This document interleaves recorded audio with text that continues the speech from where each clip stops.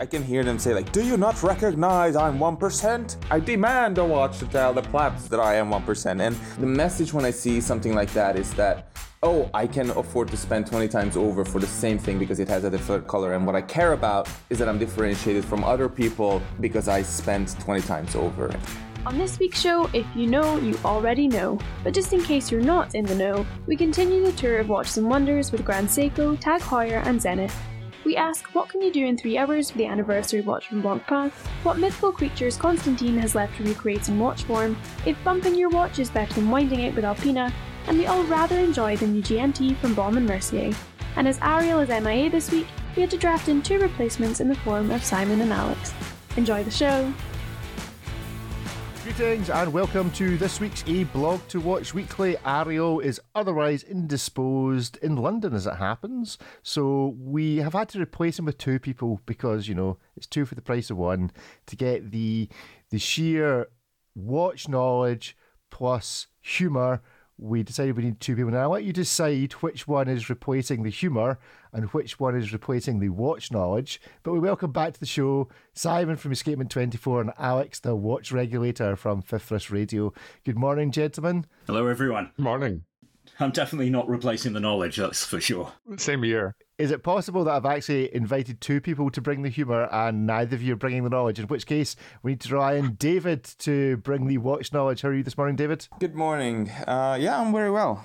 Well, there is loads to crack on with this week, so we're going to launch right into it. David, you have written a fantastically winding up article, part of the Grinding Gear series, The Case Against If You Know, You Know in Watch Design and Collecting. Yep. Give us the elevator pitch. You're the senior editor, and you get to choose to do whatever you want. Yeah. Why was this where you went? Yeah, it's funny because every time often when I'm writing a review or a hands-on or a news coverage or something else, topics come up in my mind and I feel like I'm tempted to go on a rant in that article, and I figure, that's not what people come here for. Sure, I will put in a few little droplets of information or insight or something like that, but then we realize that there should be a column that collects these and directs the focus at these issues without any disruptions or other watch news or whatever else. Yeah, this article is about iKick, as I would say it. It's if you know, you know. It's a trending hashtag. It's out there everywhere, and it's also in watch design. And I've been thinking about, this is for another discussion, maybe a few minutes later, but I wonder what other consumer items there are or products there are out there that have as strong an if you know element to them as watches do. And for the uninitiated, I think we should discuss first what this means. And this means that your watch, if you have an if you know kind of watch, then your watch has a little trait, a little design element to it. Maybe a tiny illegible line of text on the dial or a dial color or a bezel color or something like that to tell your peers that you have paid many times over for what essentially is, technically speaking, the same watch. Or a dot over 90 or a Snoopy or any of these sort of things. Alex, what's the most if you know trait in watchmaking that you've come across? I mean, this is basically about saying is it really the if you know? Because the whole point is that it's not really that. It's like fake news. This is like, I know you know that this is telling you. Good point. That I have more money than you, that I know more about this topic or similar. I think it should be broken into 2 categories. There's the kind of natural occurrence of this. So I've got a vintage dive watch that's got what's called a Salazar stamp on the top left lug, which was something that happened in Portugal to show that you'd paid tax on your watch a certain period of time when you had a dictator. Uh-huh. And then there's all the kind of forced stuff that brands tend to do now, which they always overdo. So I think it does need to be in 2 separate camps, but people don't really care about the forced if you know thing, because people know why you're doing it and why you're wearing a watch like that. Kind of find this thing really pointless, completely pointless. And, I guess these watch brands do kind of sell a lot of these things. But, when I was reading the article, it reminded me a little bit of what used to happen with cars, more so than watches, I guess. But actually in the world of cars, it was more of a genuine, because if you know part was usually there was a performance benefit. So it reminded me of does anyone remember the old Volvo T5, which was, they used to refer to as a wolf in sheep's clothing, because, So I had one. Yeah, right. Well, there you go. It wasn't the greatest looking thing, and it looked pretty ordinary apart from the wheels, I think. But this was an absolute killer machine. But this whole thing about kind of just changing a dial colour or changing a bezel colour, it's just kind of, it's just money-making as far as I'm concerned. And, it just doesn't really light my fire. Having said all that, I then had to check myself because I was thinking, have I just bought the ultimate if you know watch? Because I've just bought a Bamford Monaco. And so that's like, I'm thinking, maybe I've just kind of done the thing I said I kind of hate. So Simon is leading with his Bamford, Alex is leading with his Salazar stamp. They both now fall into the category of, yeah, boys, just admit it, you're leading with if you know. David, what's your most if you know watch? Just on the note of the Bamford Monaco, I think that doesn't really apply here, and the reason why is that, and the reason why you're excused is because if you wanted a forged carbon Monaco, that was the only way to go. If you wanted that colorway, it was the only way to go. So it was a very unique presentation of that watch, as opposed to something like I bring this example in the article, a white gold Submariner that has a blue bezel, and the only way to tell, with your, visibly tell that it is white gold is to know that Rolex only places blue bezels on Submariners if they have gold in them. They can be Rolesor, which is a two-tone, or they have to be solid gold. That's the only way. You will never get a blue bezel on a steel Submariner these days. So that's the if you know kind of thing. And there the message is like, I'm going to take that as an official pardon. Yes, it is. It is. I think you totally got to pass on that. Redemption. So anyway, I think this is where the performance benefit comes into play, because this is like a forged carbon watch, and when it comes to this Bamford Monaco, and you get some performance benefits. And the same with cars. It's ridiculous to think that if a car had something like different color brake calipers, and then everyone would be like, oh wow, you paid 4 times as much for the same car with yellow calipers, And sure, this applies to cars in some ways with ceramic brakes and all the rest of it. We can get into that. Or tailor-made with Ferrari. Yeah, I've kind of done that as well. Yeah, you see? It's easy. I mean, we're tempted all the time. But at the same time, I think that the Submariner is a very strong example here. So who's the most guilty of this? The watch brands or the kind of A-listers demanding that they have this kind of access to a watch that's just that little bit different? Like, so the one that's obviously all over the article is the Patek, the 5711 with the Tiffany blue dial. What drove that? Patek going, oh yeah, let's do this, or a number of their brand acolytes going, yeah, we want a 5711, but we want something that shows that our 5711 is even more special than the run-of-the-mill, and, somebody in Patek had the brainwave of going, I know what we'll do, we'll put a Tiffany blue dial on it. I think it's just a sign of bad taste almost, isn't it? If you're the kind of person who demands this from a watch, wants something that is just so subtly different that really, in theory, not many people will know, but actually everyone knows. To me, it's just kind of having more money than sense, or more money than taste. I think I can hear them say, like, do you not recognize I'm 1%? And I demand a watch to tell the plebs that I am 1%. And that's what this color is about. And that is also part of the reason why the 5711 blew up so much, because it became a status symbol. And I clarify this very early on in the article. I don't mind any of that. It's not, this article is not really about what non-watch savvy people, how they spend their money on watches and how they wear or flaunt their watches or do whatever other lowly behaviors in modern society with them that I discuss, but rather how we watch collectors and enthusiasts react to it. And I bring up this example that we're sitting at this dinner table and there's like 12 or 15 of us at one of these major events, and it happened all the time.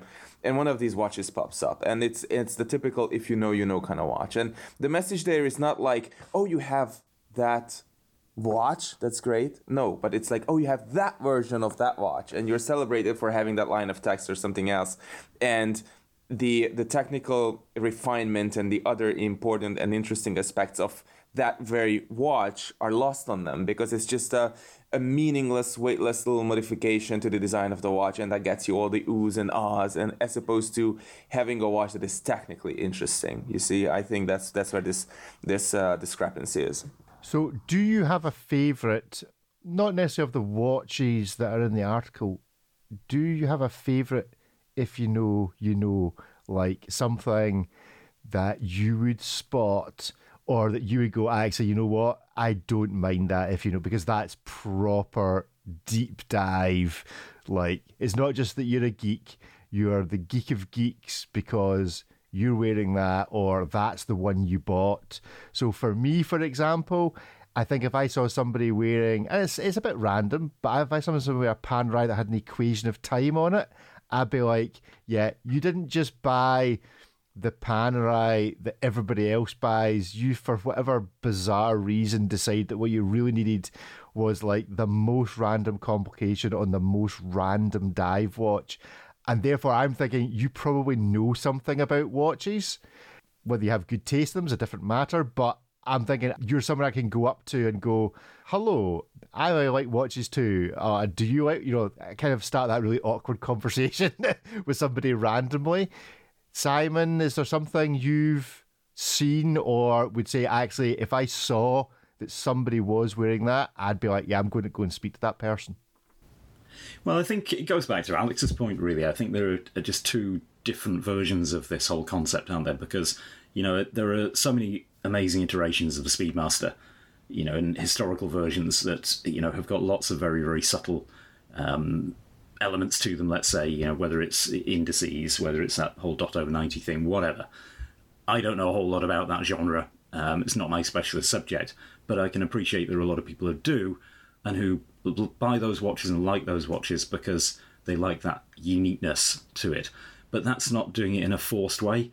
Whereas I think it's when you have the Tiffany blue on the dial of a watch, where it's just a different dial colour, because they've seen a way of making almost a niche of their own product and charging a lot more money for it, then I think that's where I really have to take issue with this whole thing. Okay, Alex, is there something you would look out for? Something almost like a dream watch that you wish you'd see somebody wearing? It's not going to be like an MB&F or something gazillion dollar, but it's going to be...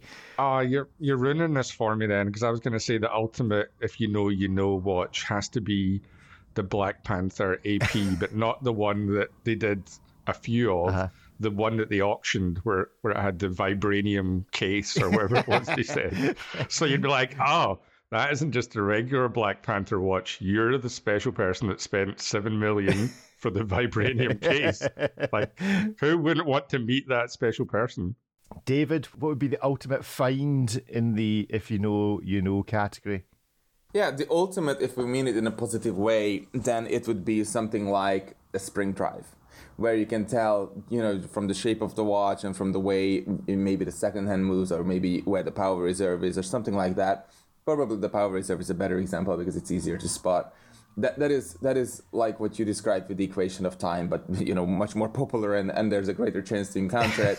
And that still says like, hey, you like watches. If you have equation of time on your watch, then you're probably an absolute nerd in terms of watches and horology. And the same with spring drive, as far as I'm concerned. Nobody just walks into a Grand Seiko boutique to begin with, let alone pick a spring drive, so yeah, probably there's a good chance that you can recognize. But so this is a positive way, I think, and there's a technical benefit from that. Whether a dial is blue or black, there's no technicity behind that, or any sort of technical prowess or engineering prowess. And that is where my issue is, that you're charged 5 or 10 or 15 or 20 times over, sometimes crazy amounts for a different color that is essentially free, and it's to produce, and it's this artificial exaggeration of pricing and desirability that comes from totally weightless and costless, just essentially free modifications. So you're paying all that extra, and the message when I see something like that is that, oh, I can afford to spend 20 times over for the same thing because it has a different color, and what I care about is that I'm differentiated from other people because I spent 20 times over. And that's a very shallow message. And it's okay. I mean, this is the world we live in, and I'm not preaching against it. It supports the industry. But I think us watch enthusiasts should not be celebrating these kinds of things as much as sometimes I see that we do. Does anyone actually care other than the owner of the watch, though? That's what I'm thinking. As somebody who, I don't know if this counts as a humble brag because it wasn't my watch, but as someone who wore a Tiffany stamped day date to the Daniel Wellington Christmas party, the managers at work were no more upset than they were the previous year when I just wore a plain linen dial day date. So I think nobody cares unless it's your own watch. People don't really care. Is that just a reflection of the people you hang around with at work? This is probably true as well, yeah. I'm just realising, though, I'm going to take back my Panerai, because I've just realised what the most, if you know, but I've never seen this version next to the £1,000 version, and it's actually a watch we've talked about a fair. It always comes up. It's one of these sideways watches. It's that £70,000 gold G-Shock. Now we're talking. Solid gold one. I don't know if anyone's ever seen it sat next to the gold coloured version to see if you can actually tell them apart at a distance. But I'm just realising, actually, if you could somehow spot that it was real without... I suppose if you shook hands with a person and realised it were being dragged downwards to the floor, inertia. but by the inertia and the kilo of gold on the wrist, that would maybe be the only way. But actually, that gold G-Shock, I think I'd give the prize to rather than the Panerai with the equation of time. And I think, Alex, if you were wearing that, you would care. No. I want to change mine. If you're going to change yours, go on, then. I want to change mine to the Hitler's JLC Reverso. Now that is an if you know watch. Now we're talking. Yeah. The ultimate. Okay, we're continuing our tour of Watches and Wonders. We have Zenith, Tag, and Grand Seiko. We've already spoken a little bit about Grand Seiko. Let's speak a bit more about them. They're the odd one out in Watches and Wonders, being distinctly not Swiss or European. They came out with this amazing watch last year. I think it was yourself that recorded the audio from it. Yeah, the Kodo, yeah. I recorded the sound of it. Do we think we're going to see more from Grand Seiko of that ilk? Or is that a once in a 5-10 year watch and we're just going to see more run-of-the-mill things about mountains and lakes and rivers and, I don't know, seaside? It's funny because I wouldn't be surprised if we saw something directly following year after 2022 in the Kodo. I wouldn't be surprised if we saw something like that, and I equally would not be surprised if Grand Seiko just put everything on hold for the next 10 years. So we'll see. It definitely takes a huge team and tremendous dedication from them to create something like that. And the reason why I like that you mentioned that I recorded the sound, it was one of the most glorious sounding watches I've ever heard. It was unbelievable. I was just, there's a photo of me that I have my ear next to it, and I'm just smiling like crazy because I'm like, this is insane. It's like the perfect sound for a TikToking watch. Maybe you guys can find it on YouTube or somewhere else.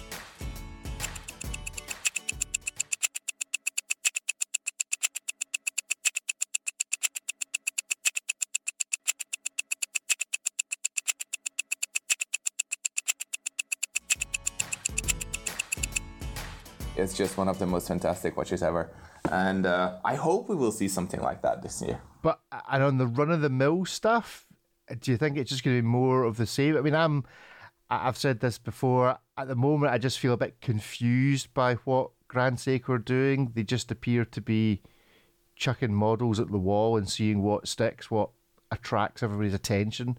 It's like, oh, here's this thing over here. It's this really cool dive watch. Oh, here's this chronograph. Oh, here's this really simple watch with great finishing. They just appear to be jumping from side to side rather than trying to, develop their own identity. They almost seem to just be trying to keep up with the Joneses. It's maybe why they're situated next to Tag, because Tag are probably in the same boat. If you just want to see a load of stuff, go to this corner of PAL Expo where you can find Tag and Grand Seiko. Do we think we're going to see a clearer, or do you agree?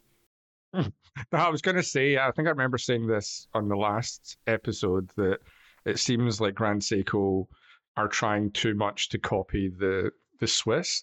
And the best thing about Grand Seiko is they aren't Swiss, but now, yeah, it seems to be they're trying to play the game a bit too much. I don't know if that's due to kind of a change in management style or them trying to be more competitive, because obviously they're more on the stage now than they have been in the past. They're not just an enthusiast watch. They're more well known now.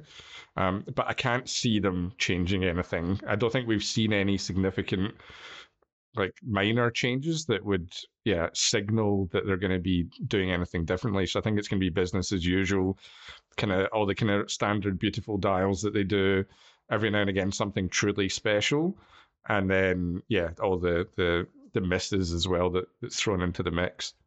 In some ways, what you just said is really maybe what they've become known for. So rather than having a niche in a particular direction, they've almost become known for having a real cross-section of different styles, complications. That's how I see them anyway. David, what would be a reasonable strategy for Grand Seiko? Like, what would you like to see them do? It's difficult because a lot of people want the Grand Seiko, but in a lot of different flavors. And Rolex had a long time to figure this out and to brew these things or boil these things down to their essence. I saw this picture that was really funny that had an oyster bracelet watch with the dial blacked out. Just, like you couldn't see the face of the watch. And they were 5 different Rolex watches, an Air King, an Oyster Perpetual, or whatever else, like 5 different models in the same case, same bracelet, same movement. But I'm wearing an Air King, so I'm different than the guy wearing the same watch with the same movement and the same case and the same bracelet. So I think that's too far in the other direction. I think where Grand Seiko could help its audience is just a little bit better explanation. Like, this is where we are going. Yes, we believe in like larger cases, smaller cases. Should you wait for something like that? Because it's so difficult to see what these brands are going to do. And I think the question you're asking is relevant to watch customers because they want to prepare for a purchase like this. And there's this pressure from Grand Seiko sometimes. It happened to me actually as well. Like, I went into the boutique and I said, there was this watch. It had this really cool case. It was angular and it was like a spring drive or a high beat or whatever else. And I want that watch. And they don't make it anymore. And I'm like, how long was it in production for? Like maybe 2 years or a year and a half. And sure, maybe you can go there and pick that up, but at the same time, there's this pressure that, maybe I will miss something that would be a little bit smaller or more to my taste or whatever else. So there's this choice paralysis element, and that is why people try and find or figure out the strategy of a brand so that they can pull these factors into the future and say, does it align with my taste? Or is there a chance that it will align better with my taste as it does right now? So it's not a question whether or not Grand Seiko products today are desirable. I think the movements are great, the cases are great, the prices are getting up there, and sometimes they're just stupid. But you can still go to a Grand Seiko boutique and pick up a really nice watch that is beautifully engineered for a reasonable price. So I think, again, to answer your question, I think it's more about communication and not learning this secrecy, this tendency or this desire for secrecy from the Swiss, because it's just stupid. You can go out and you can say whatever you want to do with Spring Drive because the Swiss will not copy it, right? And anyway, who cares? So just be more open for a change with your customers and be upfront to them when it comes to your future plans. I think that's interesting bringing up the Rolex thing there, because I think if one thing we could probably all agree on in the watch enthusiast community is that brands could do with releasing less watches. And that's something Rolex aren't ever kind of guilty of. They have their set core collection. Every now and again, they might do something a little bit wacky, but you can, depending on your taste, you might have 1 or 2 Rolexes that you like the look of. If you were to go through all the Grand Seikos, there might be 10 or 20, 30 Grand Seikos that you would want to own. Yeah. And I think the problem with that is if you have so many watches coming out all the time, you're constantly just spinning plates, running from one to the other. You're never really fine-tuning your core collection the way Rolex has done over the years, where each year you're just fine-tuning it, making that a little bit better. Instead, Grand Seiko and a lot of the other brands are guilty of, okay, let's try this other thing now. We haven't perfected this other one that's out to the public, but let's create something else now so somebody buys something new. And I think people should think about that with copying Rolex rather than just copying dial colors or gems or whatever it is they're actually doing with the watches. Hi, I'm Ariel Adams, founder of A Blog to Watch, with a message from eBay, a platform I probably use daily. Make sure your watches are the real deal with eBay Authenticity Guarantee. I believe it's the first and best service of its kind that protects your luxury purchases and checks each watch individually at eBay's highly reputable authentication partner, Stolen Company, in the United States. From band to bezel, their authenticators ensure each wristwatch matches the eBay listing and is the real deal. Authenticity Guarantee is also very fast. Once authentication is complete, your watch is securely delivered via rapid 2-day shipping. Surprisingly, eBay's Authenticity Guarantee service is free for all watches priced $2,000 and up. No one should buy a luxury item without an Authenticity Guarantee. Do what I do and check eBay before each watch purchase, because everyone deserves real. Elsewhere in what is basically LVMH corner, because you've also got Hublot, which we spoke about last week, is TAG and Zenith. Now, TAG appear to me to be slightly ahead of Grand Seiko, and I don't know why I feel this way, but it kind of feels like TAG have got over this, we have so many models all doing X, Y, and Z, to starting to seem like they have a bit of a theme running, and actually they're producing watches that are increasingly making me go, oh, that's actually quite nice. I quite fancy one of them. Or I'd try that on, as opposed to thinking, no, that's just a bit overpriced, a bit derivative. TAG seem to be on a reasonably rich vein of form at the moment. Simon, are you a TAG fan? I am a TAG fan. I tend to be a fan more of their kind of historic models, the reissues, things like the Monaco, the Monza. Those are the ones that really speak to me. I think that, as we probably all agree, that I think their strategy in the past has been, or certainly in, let's say, the last 10 to 15 years, they've had lots of entry-level sports watches, you could say, with their Formula One collection in particular. And that really hasn't done them any favours. What are we going to see from them going forward? I think it's... For me, I think it's hard to say. I think we may well see more newer iterations of some of the historic pieces. But I'm quite looking forward to what does come along.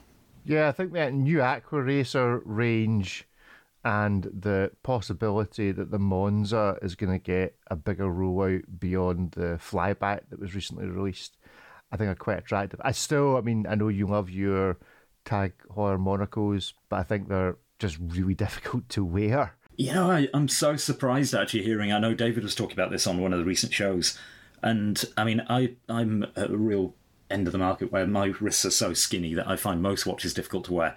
And funnily enough, the Monaco is one that I don't struggle with at all. Oh, that's cool. That's great. I have a skinny wrist as well, and maybe it's because of the forged carbon, that it's light. It doesn't wobble around too much or something like that. Maybe that's something to do with it. Yeah, that's just good to hear. I'm still very tempted to get a Monaco at some point for sure. So even though it doesn't fit you, it doesn't wear well, you're still tempted to get one. Is that not kind of like some sort of, if you know, you just need to show off that you've got a Monaco? If you know you shouldn't, then you shouldn't. That's how I would completely send it. Yeah, that's next week's sequel. Alex, are you in any way excited by TAG and the prospects of Watches and Wonders? The last thing I liked from them was the case they did with the diamonds, or the man-made diamonds set into it. TAG's a kind of a funny one as well, because they've got all that great brand heritage, but I often say on my hit podcast that it's a squandered heritage, and they never really seem to know what to do with it. It's almost like they should have a split brand for their heritage part, where they just have the Heuer and make it almost like a Tudor type of brand that just does heritage reissue things, and then have their mainstream stuff separately from that. There's been a few things. I think the Aqua Racer is looking better all the time, and it certainly has that mass market appeal, but I think there is still a bit of uncertainty about what it is they're actually trying to do and what they're trying to achieve. I think once they've worked that out, then they can properly kind of solidify themselves and their position in the market. And then we have Zenith just round the corner with them, also part of LVMH Group. David, how do you see the interaction between the LVMH Group brands at a big show like this? You have many more years of experience at going to these kind of things where, you know, brands that are effectively all under the same roof but all competing with each other. What's your thoughts on the crossover between all these brands being in the one corner? Is it also not a bit odd the LVMH Group don't say to the organisers, can you not just spread us about a bit? I mean, is it just because they're all sharing the same coffee run or something, that they all want to be in the same corner? But you'd have thought dotting them around the place would be better.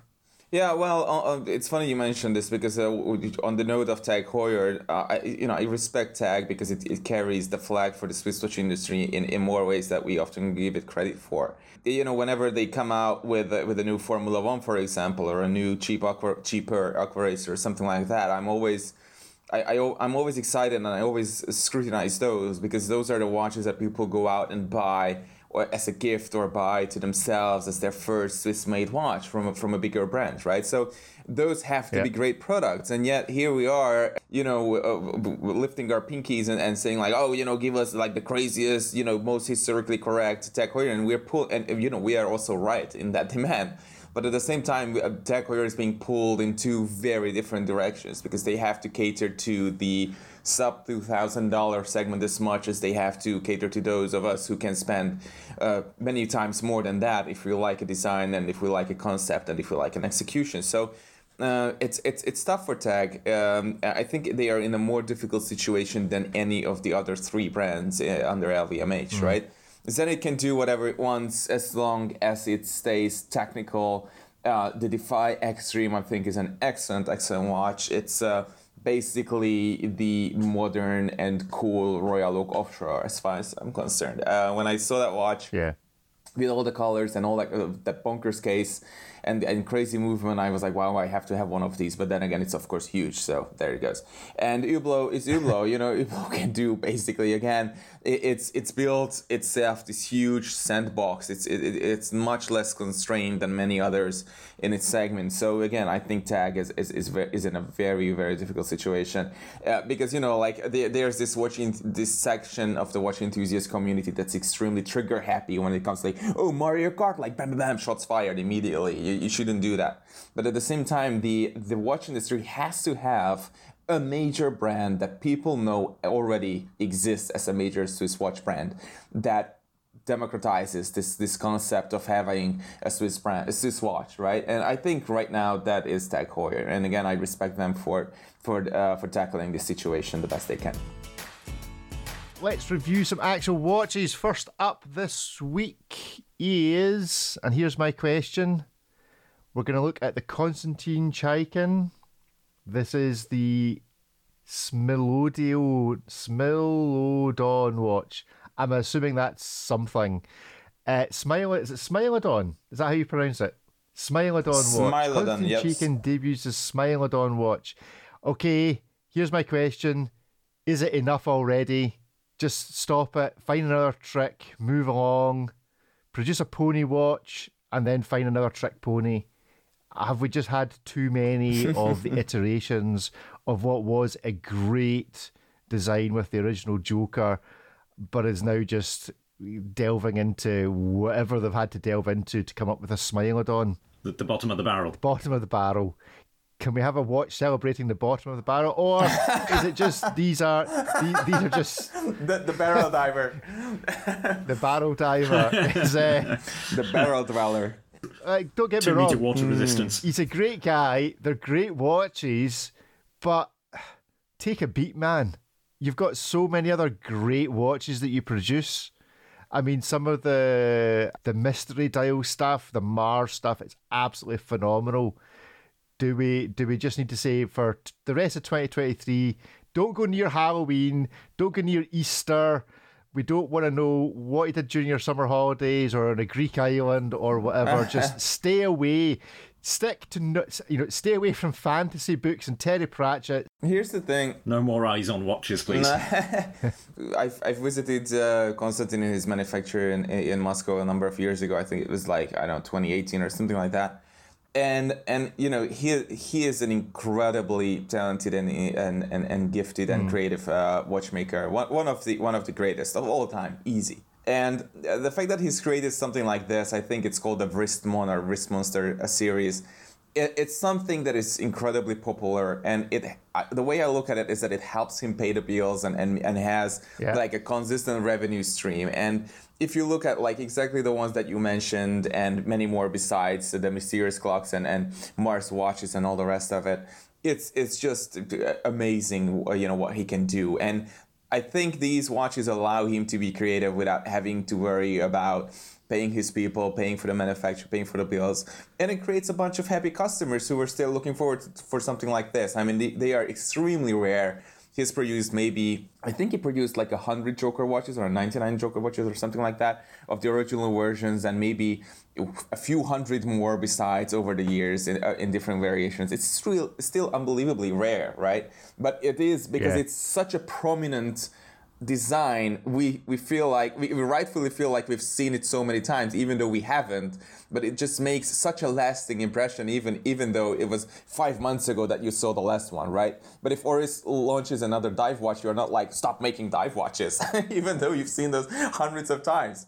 But they don't make a lasting impression, and this one does. I think David's spot on with that. It keeps the lights on for them, and also the fact that they are a rare watch, but it's more about the kind of public perception, and it feels a bit like they're releasing as many as Grand Seiko do, special or limited editions. It really does.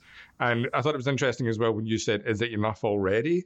It felt like it was enough for me maybe about a year ago. And while it allows them to keep the lights on and make other watches, at what point does it actually, it hurts the brand at some point where it's that thing that's been done to death, and then people aren't as interested about the other things because they're a kind of one-hit wonder, if you like. Are we just saying it would be okay to switch the lights off occasionally, is what we're saying? No.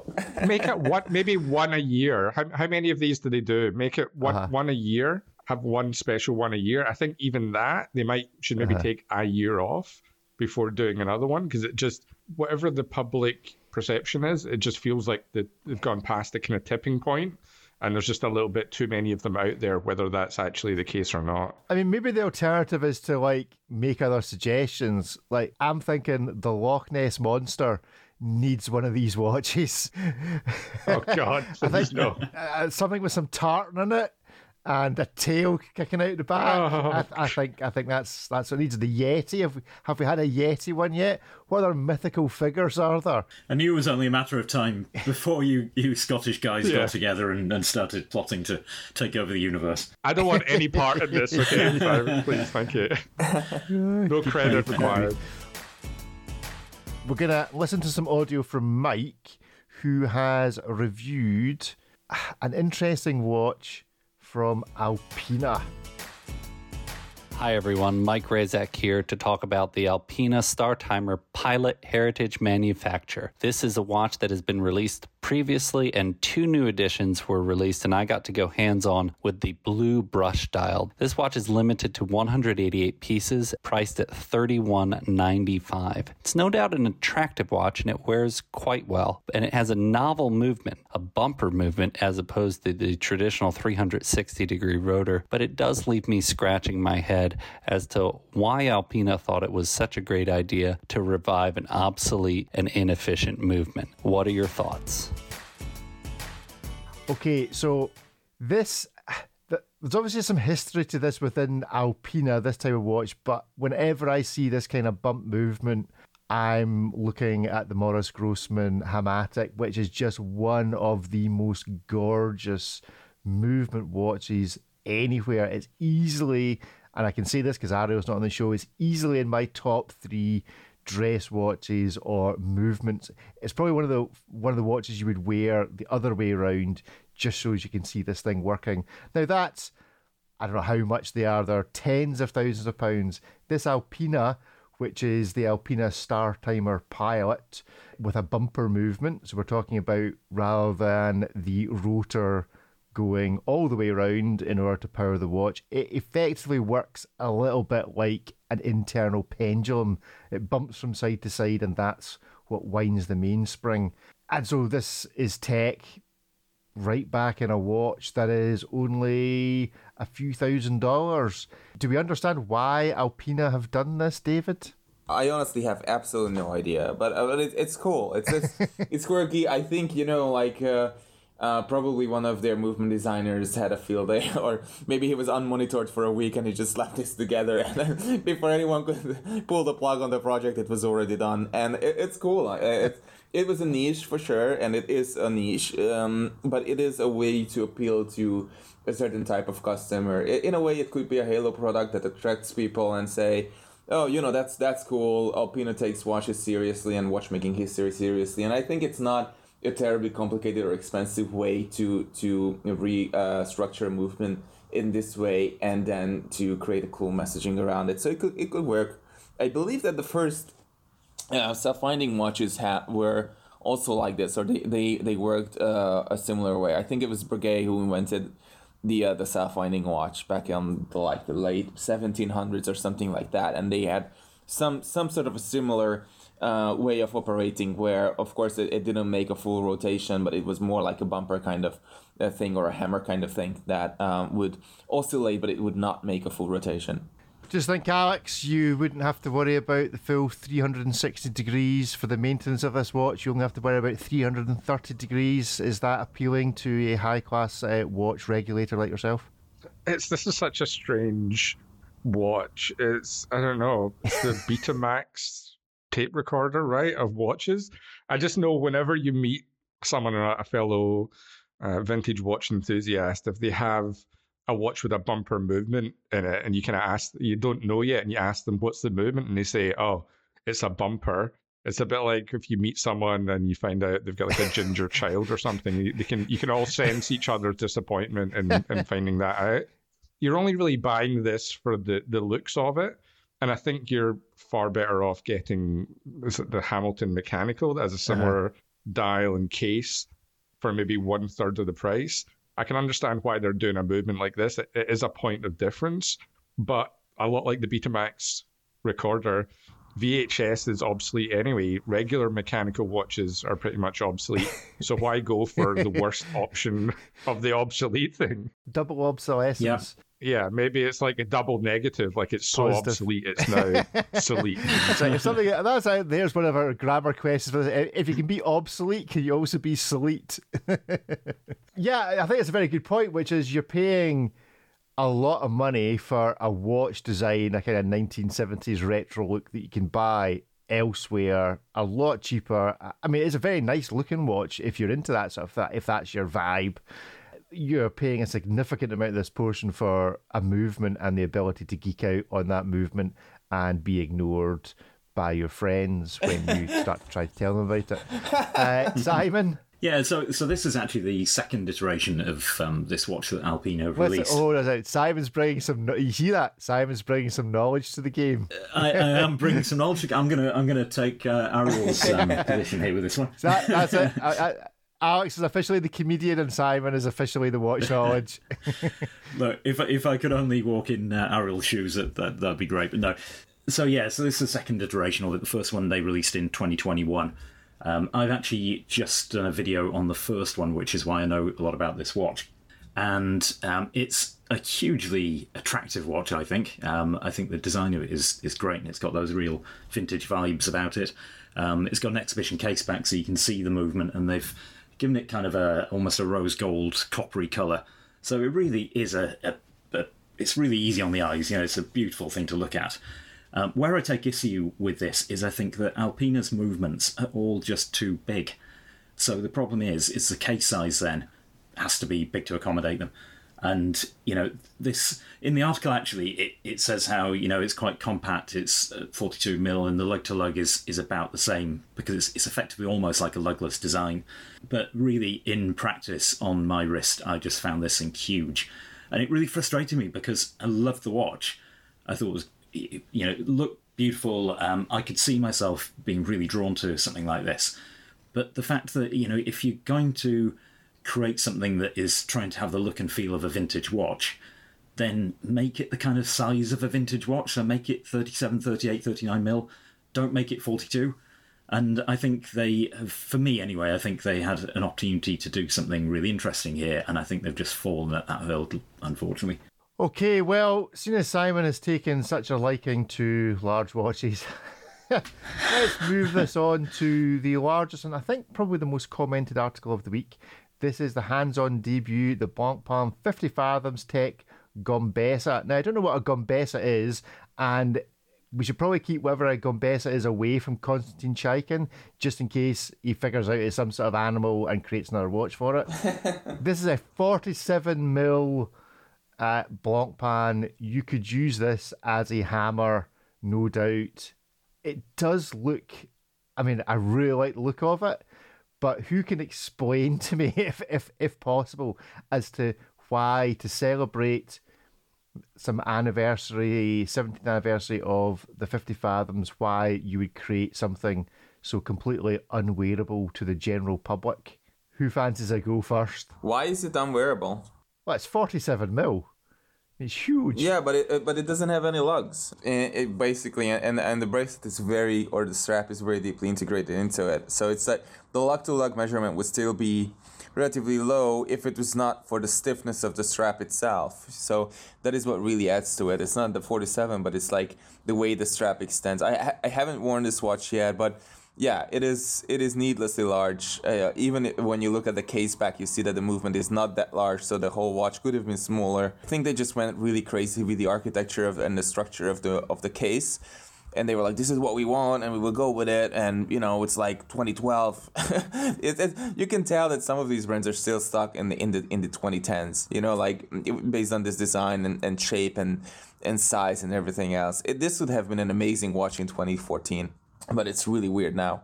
Like you say, it is large, but there are other problems with it as well. How much is it? It's like $28,000. Oh, jeez.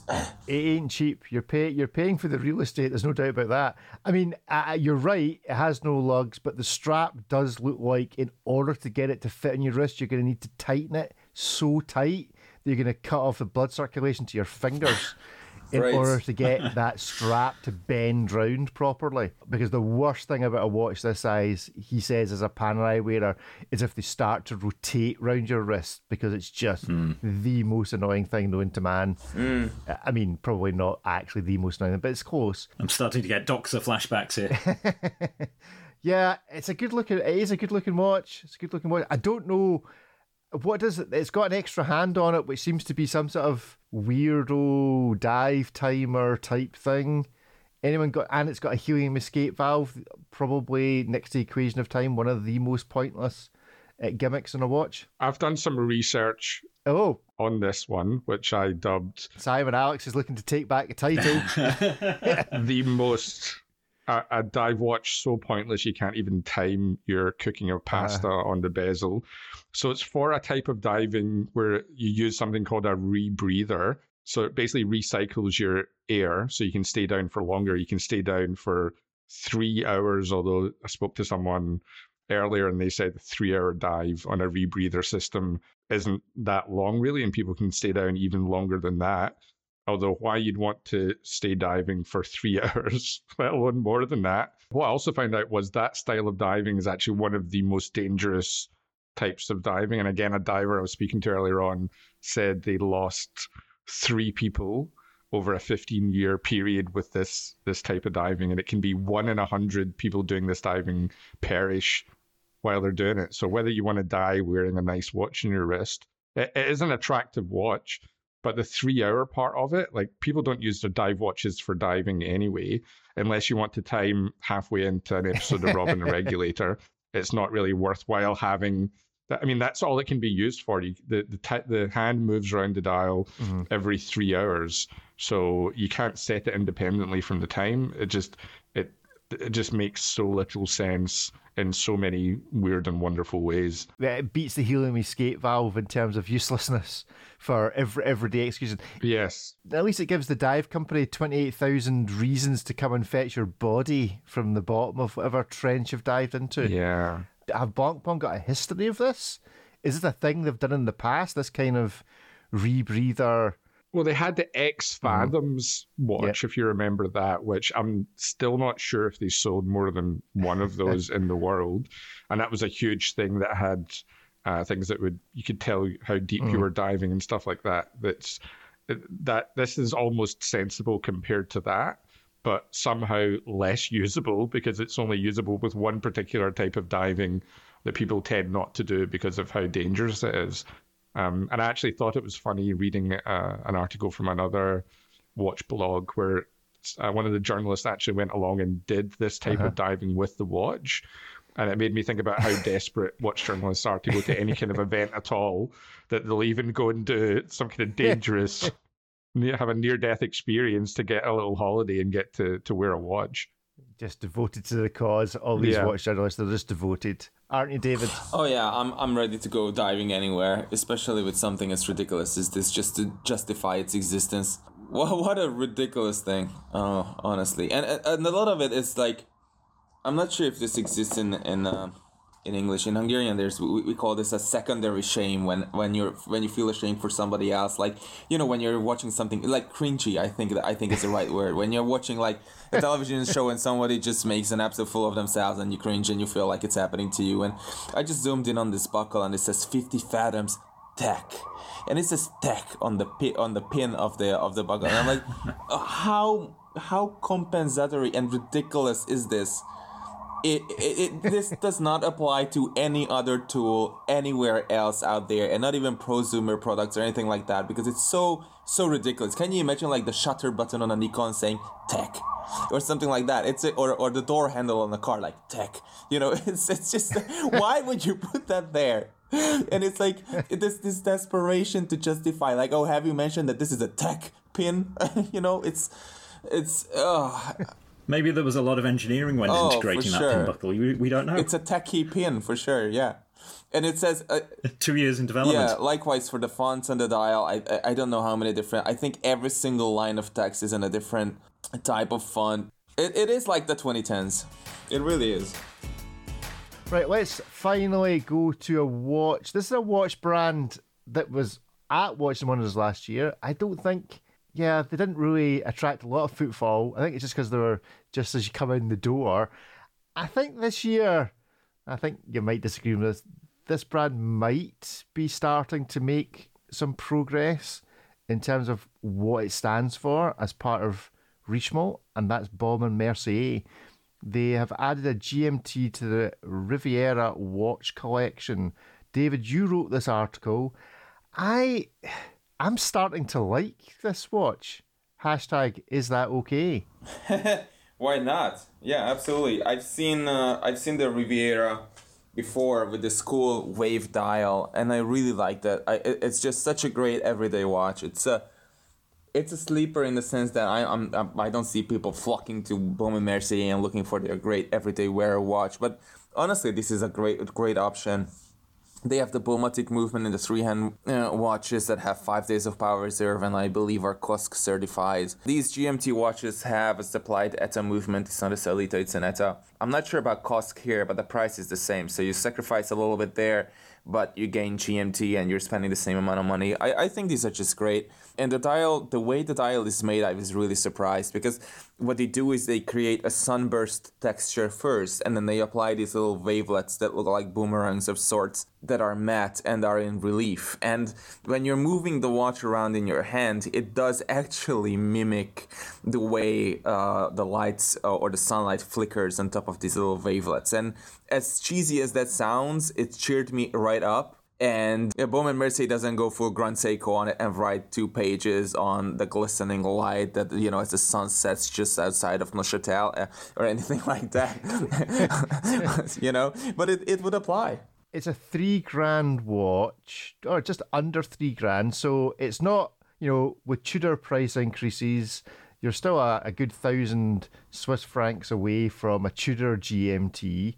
This brand is probably, within Watches and Wonders, going to be producing the most competitive watches. Maybe TAG will have some of their quartz pieces that are of a similar price on the Aquaracer collection.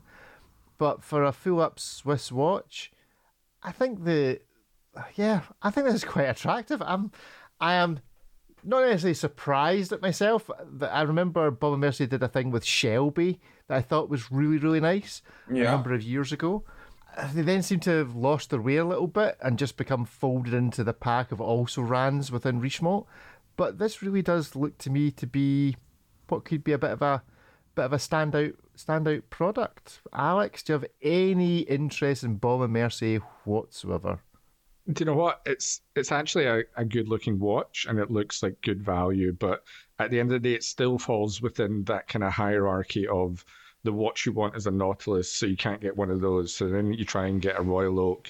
If you can't get one of those, you get a Vacheron overseas.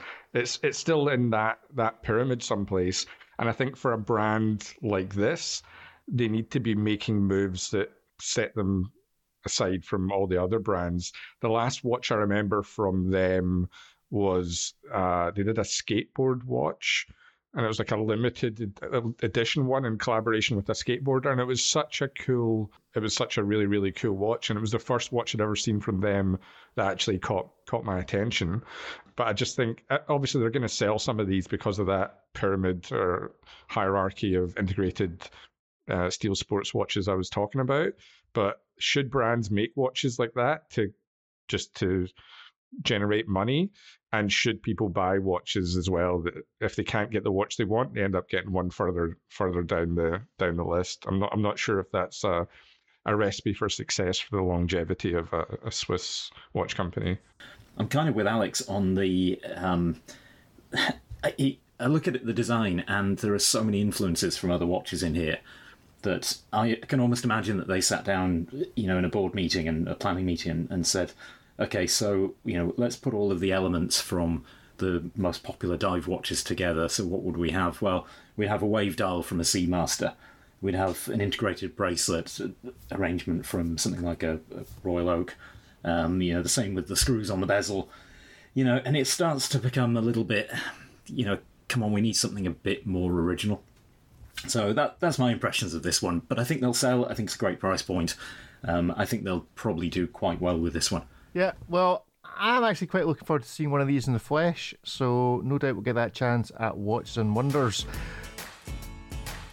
Good stuff. Well, thank you, gentlemen. That's been a good show. Thank you for joining in with the reviews this week. Alex, this is just your warm-up act for a 2.5 Watchmakers recording coming up?